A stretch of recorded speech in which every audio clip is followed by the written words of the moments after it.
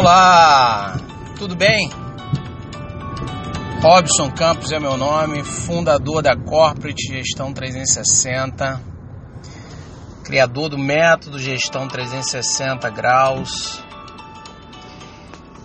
e produtor do programa Gestão 360 EAD, que são 360 vídeos que eu ensino empreendedores e empresários de pequena e média empresa sobre a arte de gestão de negócio.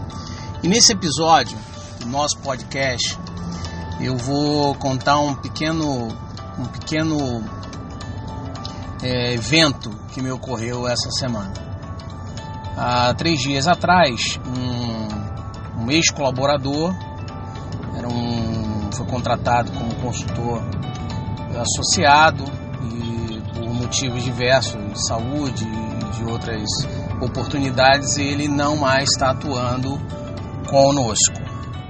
Saiu numa boa, saiu tranquilo, não teve nenhum desgaste, como é de costume ser a entrada e a saída de consultores associados no nosso negócio. Atualmente eu tenho 47 consultores associados, tenho consultores que estão há 20 anos comigo, 17, 15, 12, mas tem uma rotatividade de muitos consultores que, ao se desempregarem pelas empresas quais são executivos, gerentes, diretores, analistas, eles me procuram pela oportunidade de atuar como consultor. Muitos se identificam, alguns se identificam, muitos se identificam, mas alguns permanecem como consultor. Outros procuram o caminho mais curto, que é se recolocar no mercado mediante CLT. Ele me procurou essa semana e mandou uma mensagem para mim, né? Ele falou: Robson, queria marcar uma reunião com você. Eu falei: claro, bacana. Aí ele: pode ser na próxima semana? Isso era uma sexta-feira, sábado. Eu falei: né, próxima semana eu não posso, eu tô com a agenda lotada, mas a gente pode marcar na outra semana. Beleza? Aí ele não me respondeu. Isso foi no sábado. Quando foi na segunda-feira, ele mandou uma mensagem: então, vamos marcar a reunião? Eu falei: vamos. Eu posso de quarta-feira em diante, até sexta. Qual é o melhor dia para você e horário? Aí eu falei: eu não posso nessa semana, eu posso na outra. E aí ele me mandou um áudio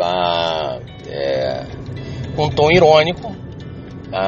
Então quer dizer que tá muito bem, né? A ponto de não poder ter um tempo para tomar um café com um amigo. E pronto, deixou esse recado assim com um tom de voz irônico, né? Na transferência de áudio pelo WhatsApp. Eu olhei aquilo ali, aí pensei, por que ele tá falando assim, né? Aí tentei ver alguma alternativa, olhei minha agenda para ver se eu poderia, né, mexer em alguma coisa. Depois eu parei, analisei e falei assim: olha, eu estou agendado, estou comprometido com as coisas, eu não posso desonrar nenhum compromisso que eu tenho. Assim eu pensei e mandei para ele a mensagem: olha, fulano, é uma pena que você tenha pensado que seja alguma coisa pontual com você, né, um desdém ou uma falta de atenção para com você. Não é, eu realmente não posso, eu estou muito corrido essa semana. Você já teve acesso no meu dia a dia e sabe como a correria é grande. Tenho tido maiores projeções, sim, graças a Deus, e também alguns contratempos, né, que eu tive que mexer na equipe e estou com menos 3 pessoas, então eu estou com uma carga de trabalho maior do que de costume, operacional, mas eu não posso de fato essa semana. Agora, me informa qual é o assunto, o que você quer me apresentar, para que a gente possa ganhar tempo. Porque se você me antecipar, eu posso ver o que não é, se me interessa, se não me interessa, para a gente otimizar o tempo e você não perder o seu tempo, nem eu. Ou seja, eu já fui mais ríspido com ele, né? Mais direto ao assunto, com tom brando, mas fui mais rígido, não flexibilizei e não cedi à pressão psicológica feita por ele. ingênua ou maldosa, no bom sentido, maldosa no sentido de querer influenciar, né? Mas foi uma abordagem, um apelo emocional forte que ele colocou. Mexeu comigo, me incomodou um pouquinho. Antes me incomodava mais. Graças a Deus eu tenho trabalhado bastante essa questão minha de saber dizer não. Não é dizer não para todo mundo, é dizer não para aquilo que realmente eu não posso dizer não posso dizer sim. Eu não posso me sacrificar ao ponto de me prejudicar pelos outros. Eu posso me sacrificar, ajudar os outros, mas eu não posso sair prejudicado. O conforto dos outros não pode começar com o meu desconforto. É esse o pensamento que eu passo para você. Não seja a agenda dos outros. Não faça da sua agenda um livro aberto para que todo mundo possa meter o dedo, pegar a caneta e dizer, ó, tal dia, tal hora você vai fazer isso e isso que eu quero. Você tem que ter a liderança da sua vida. Você tem que ter o comando da sua vida. E aí, para concluir a historinha, ele me mandou uma mensagem falando que era para me apresentar um negócio para que eu fosse intermediário para indicar para outras empresas. E aí eu falei, poxa, que bom que você me passou essa informação, porque aí já realmente não iria tomar o seu tempo nem o meu. Eu não atuo como representante comercial. O meu trabalho, como você bem sabe, é um foco de gestão de negócio. Sou especialista em educação corporativa e gestão de negócio. Para que eu possa representar, abre aspas, fecha aspas, uma empresa, eu preciso de um FII fixo, uma remuneração fixa, para que eu possa estruturar um time comercial. Pode ser um time de 2 pessoas, né? No mínimo, né? Uma pessoa front-end, né? Um consultor, uma pessoa que vai a campo, que vai arrojado, e uma back-office que ali fica no controle, organizando, pesquisando, fazendo inteligência de mercado, né? Fazendo divulgações para atrair leads e esses leads serem encaminhados para um consultor comercial. Então, por essa razão que eu acho bacana que a gente teve essa conversa para deixar isso claro para ele, né? E aí eu falei, me fala o que você quer, me manda uma apresentação que se você tiver interesse em sentar para que eu possa fazer essa apresentação, para que você contrate a nossa empresa, ótimo. Se você quiser apenas que eu indique, não tem problema nenhum. Me manda a apresentação, eu vou ler, vou entender, tiro as dúvidas contigo e deixo ela no meu radar. Quando tiver uma oportunidade que se encaixe com a sua solução, eu com certeza vou me lembrar e vou indicar e recomendar para ajudar você que é meu amigo. Tá bom? Eu fico no teu aguardo para você dar sequência da melhor forma que você achar que seja interessante. E não tão somente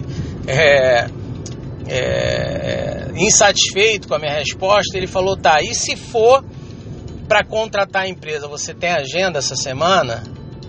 Ou seja, ele quis me testar com isso. Eu falei, não, pode ser qualquer coisa que você queira, se você falar, Robson, você tem uma barra de ouro para eu te dar. Essa semana você tem que horário para eu te encontrar a barra de ouro? Eu não vou ter tempo para receber essa barra de ouro, porque eu já estou completamente tomado com os meus compromissos, os quais eu estabeleci anteriormente a esse seu contato. Mas vamos ficar assim, manda para mim a apresentação que eu ajudo no que for possível. Então, para concluir esse podcast, você precisa entender que dizer não é o melhor caminho para o sucesso. Aprender a dizer não é uma coisa que eu tenho desenvolvido recentemente. Eu tinha uma dificuldade enorme de dizer não. Eu sairia de um embate desse triste, chateado, revoltado, sabe? Achando que, poxa, o cara ele vai ficar chateado comigo, ele não vai. Eu pensava muito isso, aquela coisa de o que vão pensar de mim, né? Nós vivemos de imagem, então tem que ser legal para todo mundo. Eu demorei muito para acordar nesse sentido. Demorei muito para entender que as pessoas têm que gostar de mim da forma que eu sou. E o que eu sou hoje não quer dizer que eu sou amanhã. Eu estou em constante desenvolvimento, eu estou buscando a melhoria contínua, a busca da excelência. Eu estou a todo momento querendo buscar conhecimento, buscar espelhamentos, buscar modelos de homens de sucessos, empreendedores que tenham realizado alguma coisa para que eu possa trilhar o meu caminho e esse caminho ser feliz. Eu não tenho que buscar felicidade nos momentos nos quais eu atinjo minhas metas, meus objetivos, meus sonhos. Eu tenho que percorrer um caminho para atingir as minhas metas, meus objetivos, meus sonhos, e esse caminho tem que ser prazeroso. E a forma que eu entendo que é ter prazer é você estabelecer relações saudáveis. E as relações saudáveis são aquelas em que as pessoas te respeitam, te entendem e são éticas no relacionamento com você. Então eu encerro aqui esse podcast com essa mensagem, com esse pensamento, com essa reflexão. Espero você, sendo um empreendedor, uma empreendedora, um empresário e uma empresária, que passe a adotar essa sabedoria, se assim a gente pode considerar, né? Essa prática de aprender a dizer não. Um grande abraço e vamos que vamos!